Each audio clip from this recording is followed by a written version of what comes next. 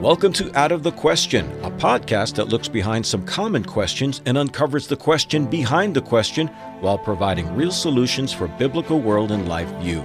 Your co-hosts are Andrea Schwartz, a teacher and mentor, and Pastor Charles Roberts. One thing that's evident today across the boards is that there is a divide, or better put, a number of divides that exist societally. Whether it's the subject of abortion, immigration, gender, you name it, there are definite opinions on many sides, not just two.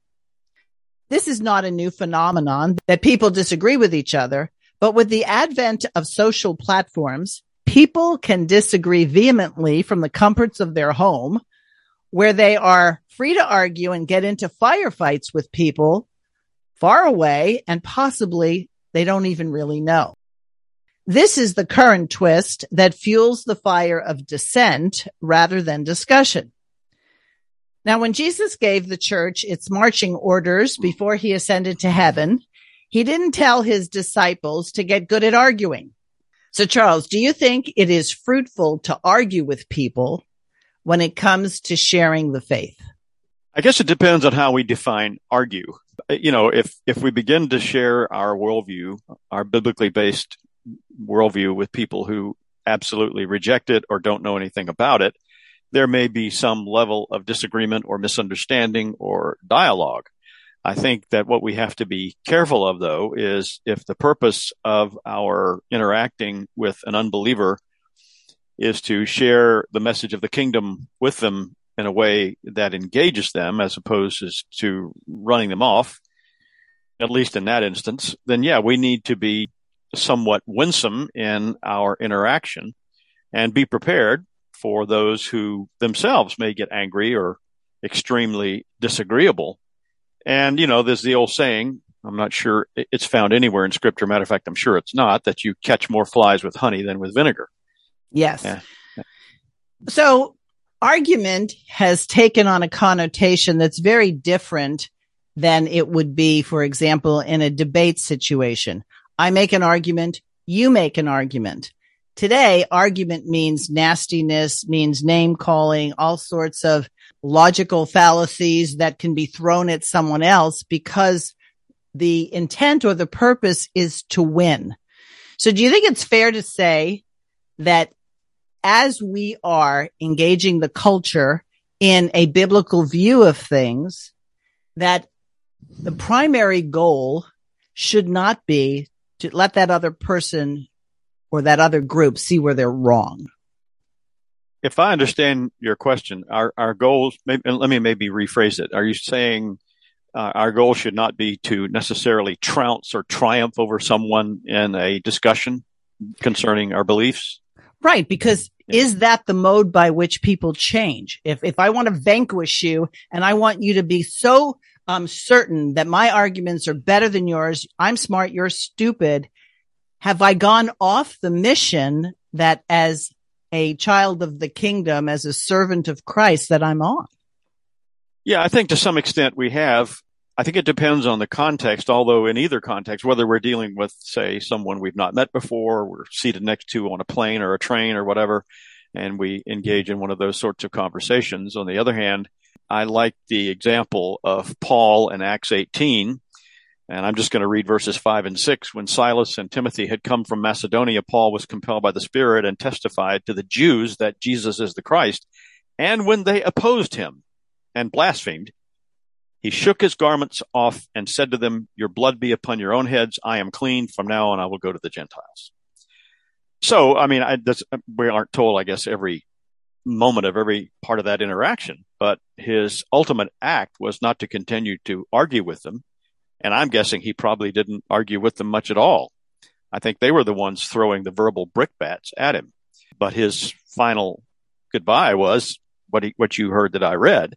And in that case, you're dealing with something very different, perhaps, than someone who honestly is ignorant of the truth and maybe just out of a gut reaction is disagreeable because of what they've always heard or they're product of the modern cultural milieu. And so their first reaction is to say, well, wait a minute, that's not what I heard in public school or from the local news broadcast or whatever. I think Acts is a great primer on how you go about fulfilling the Great Commission. It's not that either the apostles, Peter, James, John, or Paul, the latter apostle, were surprised at opposition. I think sometimes modern Christians are surprised at opposition. Like, how could anybody reject this? I mean, this makes so much sense. Well, the people I referenced, they expected opposition. Jesus told them there'd be opposition.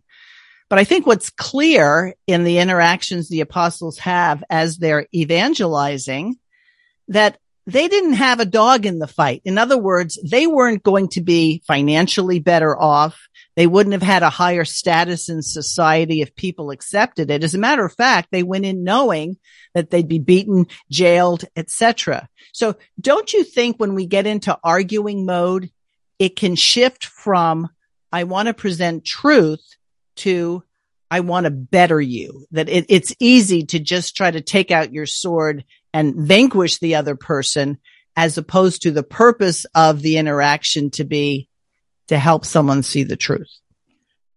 Yes, and part of the challenge we face is something you mentioned at the beginning, is the current tone of our culture sort of fosters an angry interaction. You know, we have social media where if we don't like something someone has said, we will respond in a way that we would hardly ever do in person or even in a written letter. I know of one person who, in one of the social media, you have the ability to block people. And this individual has a list of blocked people probably 2 miles long. Not necessarily because she has had any negative reaction directly with them, but because they just saw something they didn't like, and that's it, you're out. Well, you can't really do that in real life, at least not, and maintain any human level of communication. But on the other hand, some of this goes back a long way in modern times, where we as Christians want to show that our Christian worldview, from the standpoint of, I guess, what I'll call academic apologetics, is consistent, and the pagan worldview, which is everything else, is not. And I can think of one well-known Christian writer and author who's more or less close to our orbit, and I'm going to intentionally not mention any names here. Good. Or he was. And he was well-known in his day for having debates to some extent with unbelievers, one or two in particular. And I can think of one occasion where someone who was there said that he fairly well defeated, quote unquote, his opponent, if you will, but that after the debate was formally over, this particular man, this Christian writer and philosopher, went to the person that he had had the debate with and genuinely began to express sincere concern for him and attempted to, in a good way, witness to him. On the other hand, I can think of someone else who is also well known in more recent times. And he's sort of the guy that everybody points to as the great king of debates and defeating atheists and all kinds of people in debate. That's what this individual is known for. Now, I don't know, maybe he might have gone to people afterwards and did the same thing the other guy did, but you don't usually associate his name with that. So I think this is an important point, that we have to remember not all of life is an academic debate in a philosophy class or a theology class. And 99.9% of your encounters are not going to be that way. They're going to be with ordinary, average people. And something else we need to remember, and I'll throw this in back to you, is what part should our understanding of God's sovereignty play when we do have these kind of discussions with people? And I think that's probably the key point when I say, why argue? First of all, do we believe if someone is holding to a position that's not biblical, that they're ever going to be right in that particular area? I don't mean like if they say it's 3:00, we can't believe them because they're not a Christian, because if you look at the clock, it says it's 3:00. I'm talking about that there is no God, or it doesn't matter what I do here because there's nothing after we die. That's an incorrect view, and it's a view that they will come to understand when they die, that they'll say, wow, I didn't have the correct view. And there won't be the opportunity to do the kind of, I will call nonsense that we get into. We're trying to show the person who rejects God and try to coax him into it. If that person isn't responding to the truth, going back to the idea of sovereignty, we have to say God has not revealed truth to that person yet.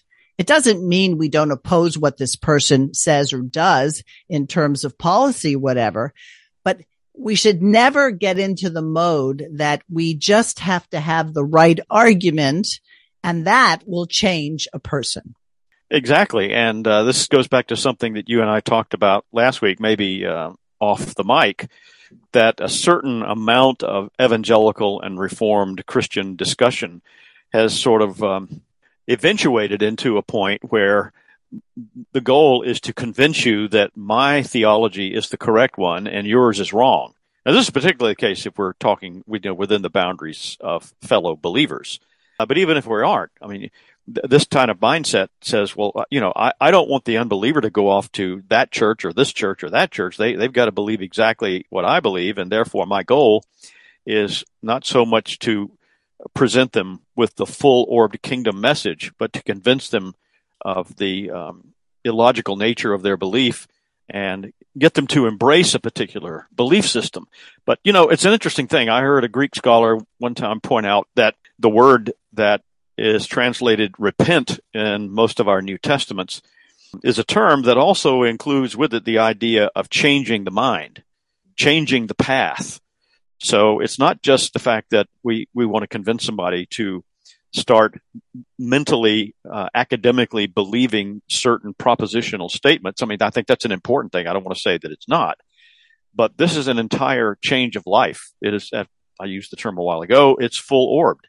There are plenty of people who can rattle off either written or verbal algebra and calculus expressions, but their life isn't affected by it. So the message of the kingdom is a full kingdom message. It's not just, adjusting your mental state. It is to adjust all of life. And so if we give the impression that we just want to dominate someone in an argument, however important that may be at the time, I think we're giving the wrong message. And I'd go one step further in terms of the whole social platform, social media. I think people need to balance their interactions. So if you have more encounters with people who you don't see and you're not in the same proximity to actually, touch if you had to, then the people you see in person, if you're not sharing your worldview in person in a responsive way, that you say something and then the person says something that we don't have a thumbs up or a thumbs down, that's engaging, which you used the word earlier, the people we come in contact with. I don't think you can evangelize on social media, especially because the platform of that media and even what we would call the legacy media is to have ratings, make profits. And how do they do that? By getting people at odds with each other. So if I let you see people who agree with you on social media, and that's pretty much what you see, it would be easy for you to think, well, everybody agrees with me, until you realize that the news feeds of the other people are getting what agree with them. And if you're going to turn on the television, very few people will turn on the news outlet that doesn't agree with them. So people become more and more polarized. And I believe that makes it difficult, if you're not aware of the intentional polarization, to how you would actually engage with people who don't agree with you. Yeah, and I'm just thinking as you're mentioning these things that in several places, I think in Ephesians and perhaps Galatians, Paul lists the qualifications of an elder and or a pastor. And one of those qualifications is that he not be a man who's given to outbursts of anger. And the idea that it would be someone in control of those emotions. And of course, that's within the household of faith, where perhaps it's even more important. Matter of fact, one of the more well-known passages, Ephesians 4:25, where Paul says, let each one of you speak truth with his neighbor, for we are members of one another. So he's talking about the church or, a Christian family. And he says, be angry, but do not sin. Do not let the sun go down on your wrath, nor give place to the devil. So there are all kinds of injunctions given to us in Scripture and to be on guard against this sort of thing. And as you said, I think that the current cultural expression lends itself in our social media interactions to being more combative, more angry.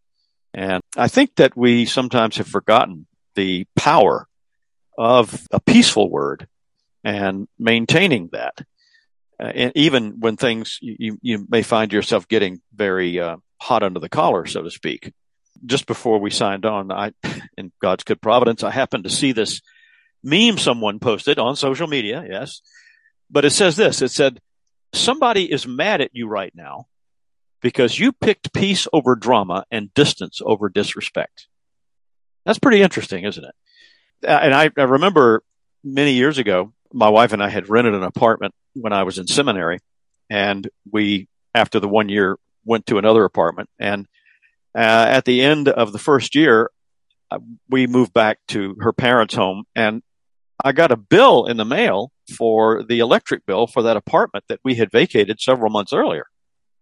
And I called the man who rented the apartment, and I was ready to do battle with this guy. And he was an elder in a Reformed church in that area.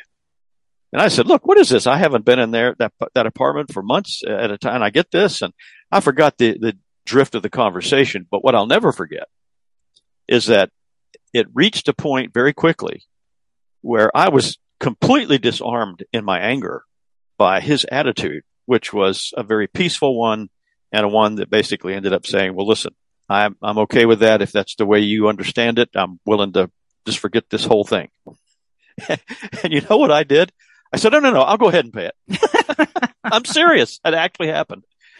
So that sort of answers the question, why argue? In other words, he heard you. And I think that's the important part. Once we know that someone has understood what we say, let's say they don't change their mind. Okay. So they haven't changed their mind yet. Maybe they'll never change their mind. But instead of going for winning, how about going for understanding that I've made my case, which means that when you make your case, you better know your Bible. You better know your facts. That the halfway measures of, well, the state should do this, but that's not really what the Bible says. Why not just say what the Bible says, providing you're sure that that's what the Bible says and you don't want to compromise with what the Bible says, and then let the truth be out there and the person receives it or not. Because we get into this mode, like I've seen plenty of people, hate the police, support the police. Okay. And each group can get the other person or the other group really mad. Well, first century, hate the centurions. Well, it was a centurion who witnessed the entire crucifixion, probably was part of the enforcement, and watching what took place and experiencing it, he said, truly, this is the Son of God. So let's not be so quick to categorize so we can have an us versus them, because a lot of the them become us's when they convert. Yeah, and that AD first century setting is an important one. And we've mentioned this before in other podcasts, that the thing that led to the eventual triumph of Christianity throughout the Roman Empire was not local Christian apologetics professors standing on street corners in some Roman province debating pagan philosophers. Now, yeah, we know Paul engaged people in those discussions in his ministry, but that was a part of his unique ministry. The thing that caused the gospel and the kingdom message to spread was the diaconal ministry of the church. People ministering to the needs of others without necessarily being that concerned about, what their beliefs were. And that eventually was what won the day, or at least got people to where they would be willing to listen to what exactly is it these strange people believe who are so different than the rest of us. And I think that's an element, too, that completely gets obliterated when everything is focused on having, powerful arguments and destroying people who disagree with us verbally. So I think that's a very important thing to keep in mind, that it's the attitude of mercy and peace and grace in terms of interacting with the unbeliever. That is very important. And even with the case that I mentioned earlier in Acts 16, where Paul is interacting with the Jews, I'm sure he had, and I don't know about in this particular instance, when they had left Macedonia, I'm not sure if that's where they were, but he'd had many other interactions, probably maybe even with these same men. But his attitude was, just like you said, I've presented this information to you. I've laid out the message to you. I can't say any more.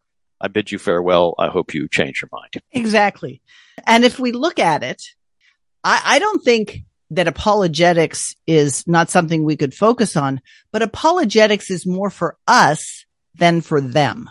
And by that, I mean, when Peter says, be ready to give a reason for the hope that's within you. If in this apologetics discussion, you are not bringing people back to the reality that they're entrenched in sin, they're going to have a bad ending should they not repent of their sin, that we're in a position where we need to be certain so we can understand where they're coming from. We find points of commonality. But a lot of people want to just prove, like, I can prove this and I can prove that and I can prove that. And then it gets adversarial. And maybe take one point, but I go back to the idea that if you take a look at the book of Acts, how did that jailer in Acts become converted and then asked to be baptized? It wasn't because when Paul was in shackles in the innermost prison that he was screaming out doctrinal truths. It's when something dramatic happened, the earthquake, and the chains fell off. Here's a guy who's about to stab himself because he knows he's in deep trouble because the prisoners will escape. And only to discover, no, we haven't escaped. And Charles, maybe I'm wrong on this, but I don't think everybody was in that prison because they were preaching the gospel. No, I bet you there were other people in the prison for other reasons, but they didn't leave either.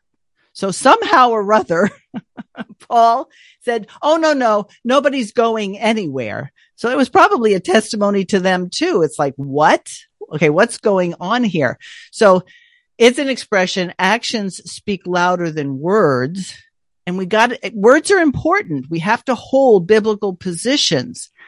But if we hate that person more than we hate the deception of the sin they are engrossed in, then maybe we're going to shoot at them rather than looking at them as someone or people who need salvation. If we ever lose sight that what we're going for is that people will recognize their need, then I think we can get off into and become the pawns or the puppets of the conservative media as opposed to the liberal media who count on us fighting with each other.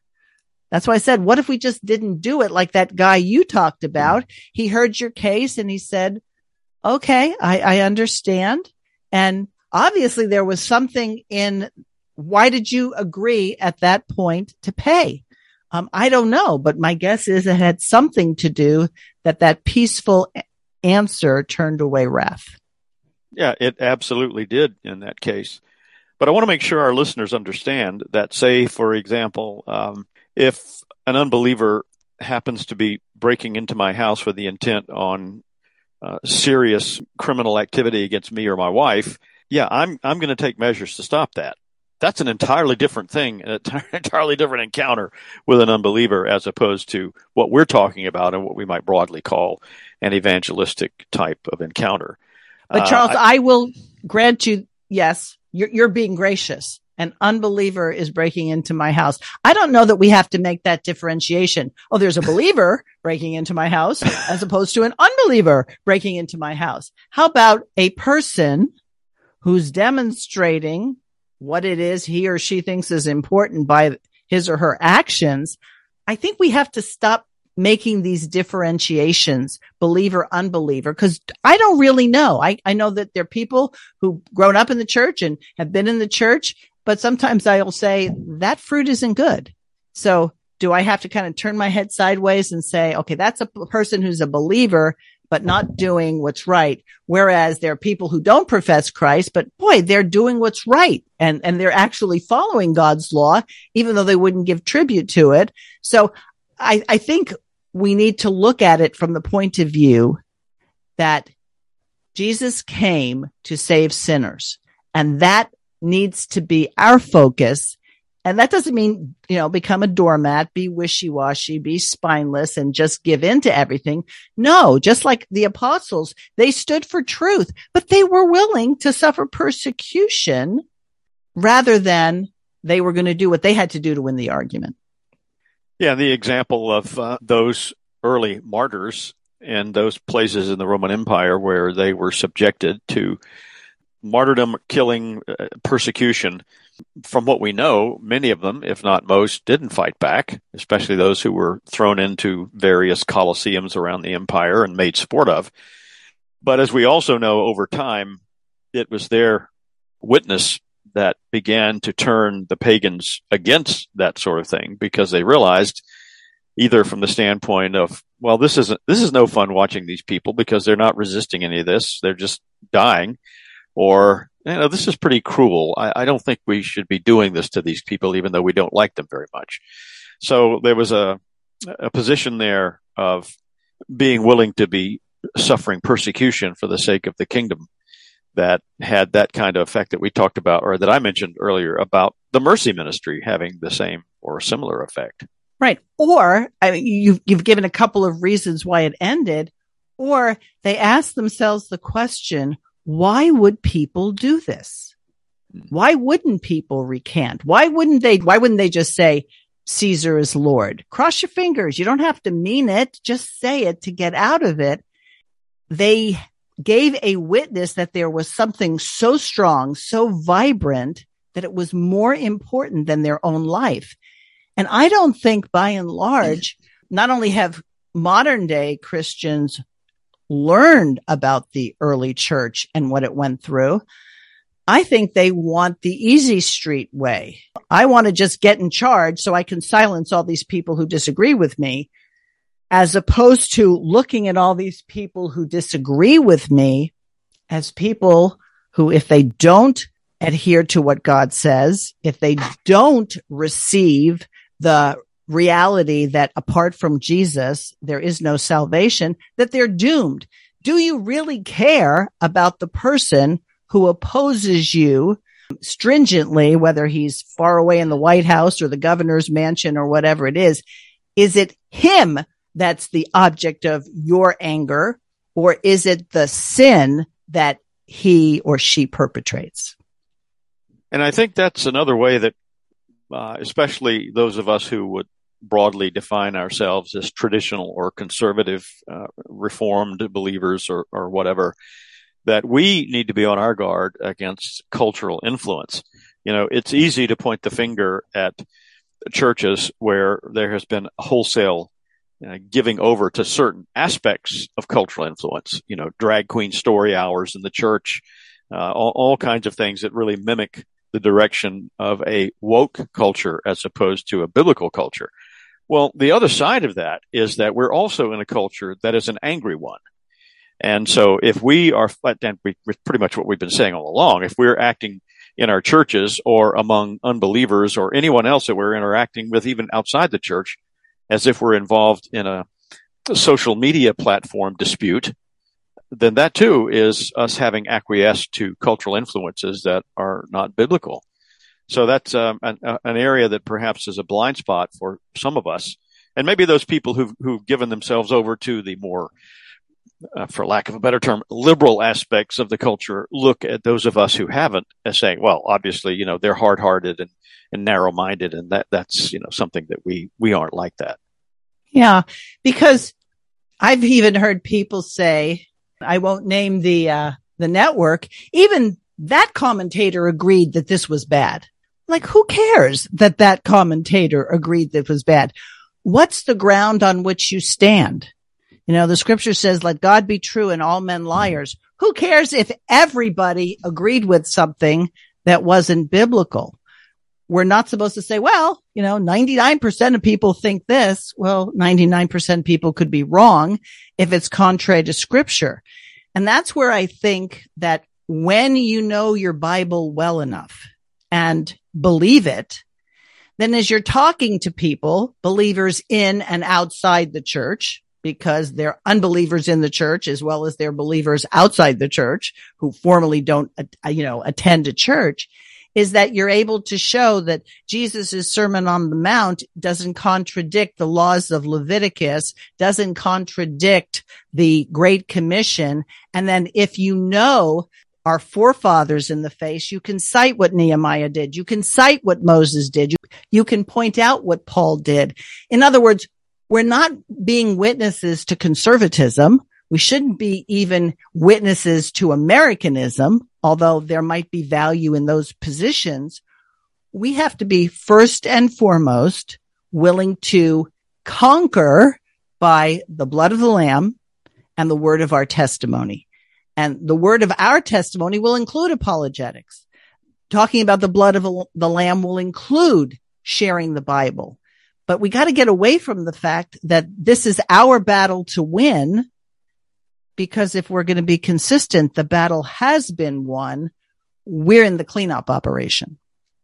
And there is a very interesting aspect to this that I think, at least it bears mentioning, where the Lord is seeking to accomplish any number of things when we do bear witness in an effective and powerful way, and in a way that is engaging. And let me explain what I mean by that. There's a very interesting episode in the book of Genesis where the Lord calls his people through various means to actually leave the promised land, the land of Canaan, where he told them, this is your inheritance forever. But he brings about a situation where Jacob, that is Israel, and his family have to get out of the promised land and go to Egypt because of a famine. And of course, Joseph is, according, to Genesis 46, is the governor of Egypt, and it all works out great. But you have to wonder, well, wait a minute. He gave them the promised land, and now he's telling them to get out. And at least one reason is because of the famine. But then there's another aspect to it, in that we know from the laws given in Leviticus and Deuteronomy, the people of Israel were warned against engaging in certain activities that were common in the Canaanite culture.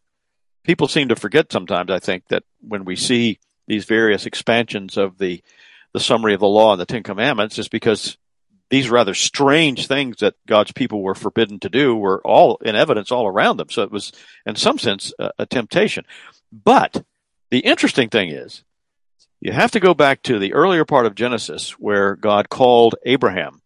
And he basically tells him in Genesis 15 all about this, which, of course, I'm sure at the time it didn't mean much of anything to Abraham.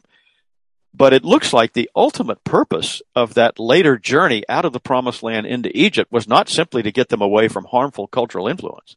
And it was not simply to avoid starvation from the famine. Because the Lord said, for 400 years, you're going to be slaves in that place, and then I will bring my judgment against Egypt. I don't remember if he said Egypt in Genesis 15 or not. But the point is, there is a larger purpose in God's plan in terms of our witnessing, in terms of our interaction with people. Now, that wasn't, I'm sure that wasn't in Jacob's mind or Joseph's mind. They might not even known about that conversation he had with Abraham at that point. But God does accomplish any number of things through our testimony and through our witness. And so that's why it's important for us to be faithful in the ways that we're talking about, such a way that people can honestly say, well, I look back on it and that guy or that woman, they really attempted to share that information with me.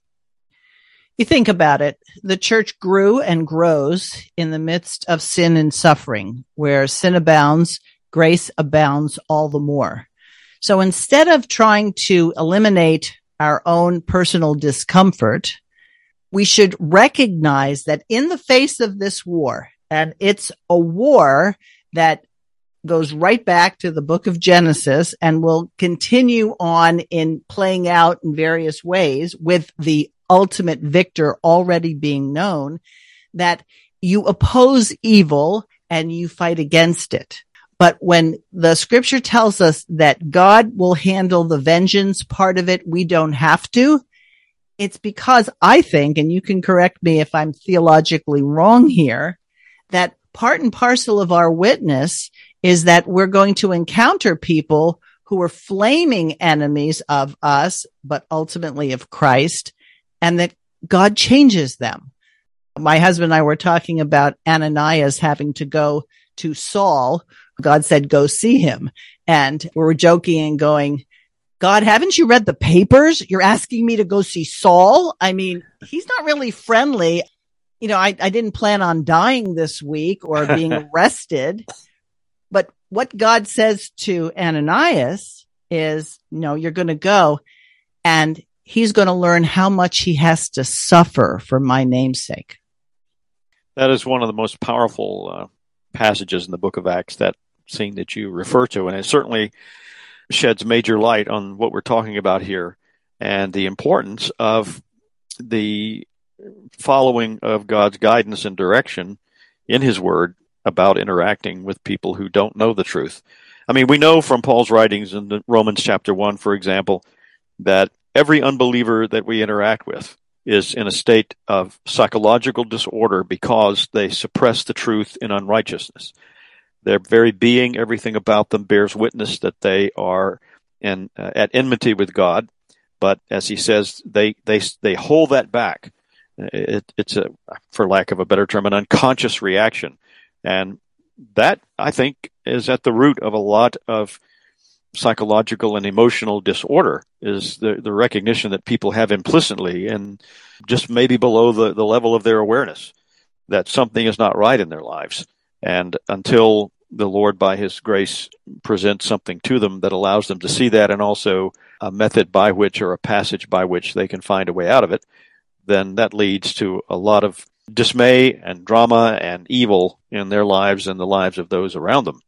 But we know from what Scripture teaches us that it is God's divine plan that his people be a part of dealing with that. Now, one place that we haven't really talked about, at least not directly, about this kind of interaction, and I'd be interested in your thoughts on this, is what if some of this is taking place within our own families? Children, brothers, sisters, spouses, whatever, where you have resistance to the kingdom message and how we would interact with that within a family. So first and foremost, my answer would be, we shouldn't be surprised. Jesus said that you're supposed to love him more than father and mother, etc. So it wasn't like he didn't prepare us that there could be issues. All right. We were told that we'd have to pick up our cross. He didn't say, but it won't happen within the confines of your house or your extended family or the church that you're in. So this is where I believe it goes back to what our role is with ourselves in relationship to God and with other people, starting with our children, grandchildren, extended family. See, the message isn't that we need to make Jesus Lord of our lives. We're told in the scripture, Jesus Christ is Lord of all. So the person who's spouting all sorts of blasphemies against God, Jesus Christ is still his Lord. Nobody makes Jesus their Lord. Question isn't so much, is Jesus your Savior? Is Jesus your Lord? The question is, are you chosen of God to be part of his kingdom? And then we have to be honest. And it's hard, Charles, to be honest when the members of your church are looking at your family and saying, well, that family must not be doing a good job. Look what their children are doing. And that's where our pride gets in the way. And that's where a lot of compromise takes place, because we're more concerned about what people think of us than what God thinks of us. So Jesus is Lord of everything. And there are those who will be saved because God elected them to be saved. And by the same token, there will be those who are damned because that's what God ordained. Now, that's not very popular, because then people will go, I could never follow a God like that. Well, okay, whether or not you could, it's what the Bible clearly states. So our mission, so to speak, would be to acquaint people with the truth. And the episode in Acts that you showed, Paul was convinced they heard him and they were rejecting him. And so he wasn't beating a dead horse. In other words, he was going to go to people who were receptive. And he had obviously, his patience wore thin because of, it was obvious whatever he was going to accomplish there had been accomplished, and he moved on. And we've got to be willing to do that, even if it's our own children or our best friends or whatever. If they've heard us, we don't stop saying and being who we are, but maybe our actions are going to be much more telling to them than the words we say. If we have known someone for a long time, let's say 15, 20, 30 years, and we say met that person when they were 20 or 25 years old, and maybe we haven't seen them for 10 or 15 years and they're in their 30s or 40s, and then another 10 or 15 years goes by and they're in their 50s or 60s or whatever. Most of us are not terribly surprised that they've changed over time as aging in whatever way we describe it. That's what happens. And I think we need to remember that in terms of our encounters with people with whom we have, hopefully, positive kingdom interaction. Because I think the tendency is for us to say, unfortunately, have one of these angry encounters and just say, well, that person, they're going to hell because they wouldn't agree with my position. And I think this applies, too, in terms of our family members. We have sort of a snapshot image that's from a certain time and place, but that person is moving through a path of time on their own journey toward their own end time, their own personal leaving of this physical world. And so we don't know where they're going to be spiritually 10 years from now, 15 or 20 years from now. So we may have a very negative attitude about what appears to be an angry rejection of the message that may have even brought out some anger in us. But how many of us might be totally shocked to learn 15, 20 years later that person we talked to on the plane, on the bus ride or whatever, that seemed to be totally unresponsive to what we were trying to share with them, later became a strong believer and follower of Jesus. I think we have to keep that in mind, that we don't have the privilege most of the time to see people, and even if, again, over the period of their lives spiritually, and even if it is someone that we would, at any given moment, you can't just freeze frame them in that place and say, well, that's where they're going to be for the rest of time. And our encounters with people, what if we change the focus that I don't know if I'm going to have another encounter with this person, as the circumstance permits, to make the most of it. Now, obviously, you can have an encounter with somebody who's holding the door for you and you walk in, and that may be the only encounter you ever have. Is there a way to let your light shine in that encounter? You have an opportunity to correct something that someone's doing so that they won't get injured. How do you deliver that message? Not so much to be nice or not nice, but to be effective. So sometimes with someone from your family or your church, you have to say hard words. Well, you say the hard words because faithful are the wounds of a friend, and you're not going to flatter them into a further problem. So imagine if we looked at every encounter with everybody, in-person encounters, and then we could extend it to, online encounters, etc., is that we were going to be a living witness and make that a priority. So somebody says something nasty, well, we can answer in kind, or we can let our light shine in a different way, because maybe that's the only encounter you get. And did you want to be a good ambassador at that point? And I think this involves not other people changing, Charles. It gives us a view that says, why did God create us to be part of this? There have been a number of Christian writers, men, leaders who have passed away this year. And a lot of people are like, why would God take that person? Because God had a use for that person's life, and then it was over. So there must be that he has use for our lives as well, whether we become famous or not, and to value the fact that if our eyes have been open and our ears have been open, God's done that for a reason, not because we were so cute or so smart. Yeah, and I've been thinking about something that happened, if I may be allowed a personal reference, in my life many, many years ago, and I'll wind up my part of this with this story. I think it's pertinent. When I was a student in university, I was a philosophy major, and for the most part, I was the village atheist. I went through a period of really principled philosophical atheism, and I would seek out one-on-one discussions with Christians primarily because that was the largest group of people on that particular secular campus.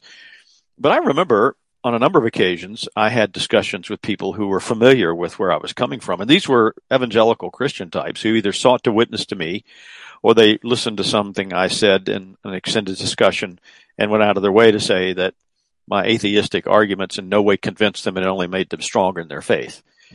And some of these people, as I said, attempted to, broadly speaking, witness to me at the time. I can't think of any one of them that it made a difference to where I, 5 years later out of college said, I'm really glad so-and-so witnessed to me then because now I believe. Now, I'm not saying their actions were fruitless, but the purpose for which they intended it was not used at that particular time.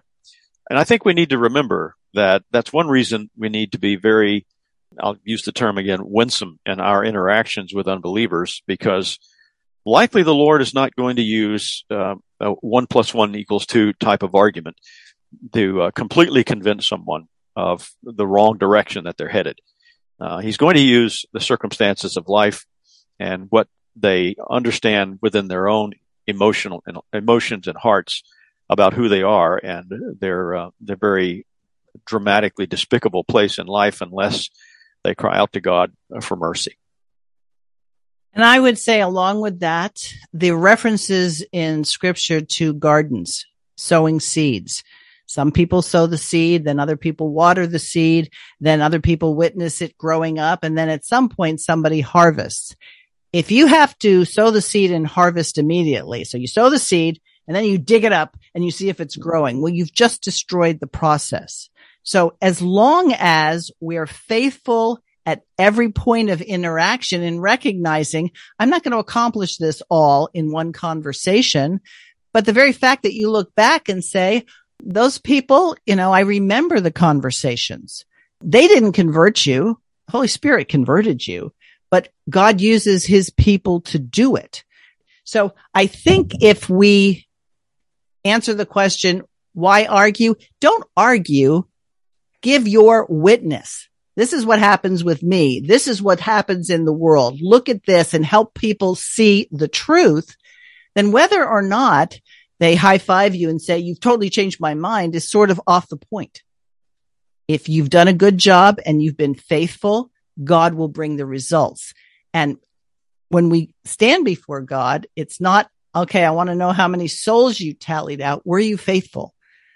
That's the question that we should be prepared to answer. Were we faithful? Yeah, and I think just one last thing I'll say that as we've talked about this, the chances are most of us will not be called to be Paul at Athens. Far more, many of us will be called to be Paul and the Philippian jailer. Yes. Yes, indeed. All right, Charles. Well, thanks for the discussion, listeners. Out of the Question podcast at gmail.com is how to get in touch with us. I really do thank those who get in touch and give us suggestions for conversations. That's how a lot of our conversations, the topics come about. And we'll look forward to you joining us next time. Thanks for listening to Out of the Question. For more information on this and other topics, please visit chalcedon.edu.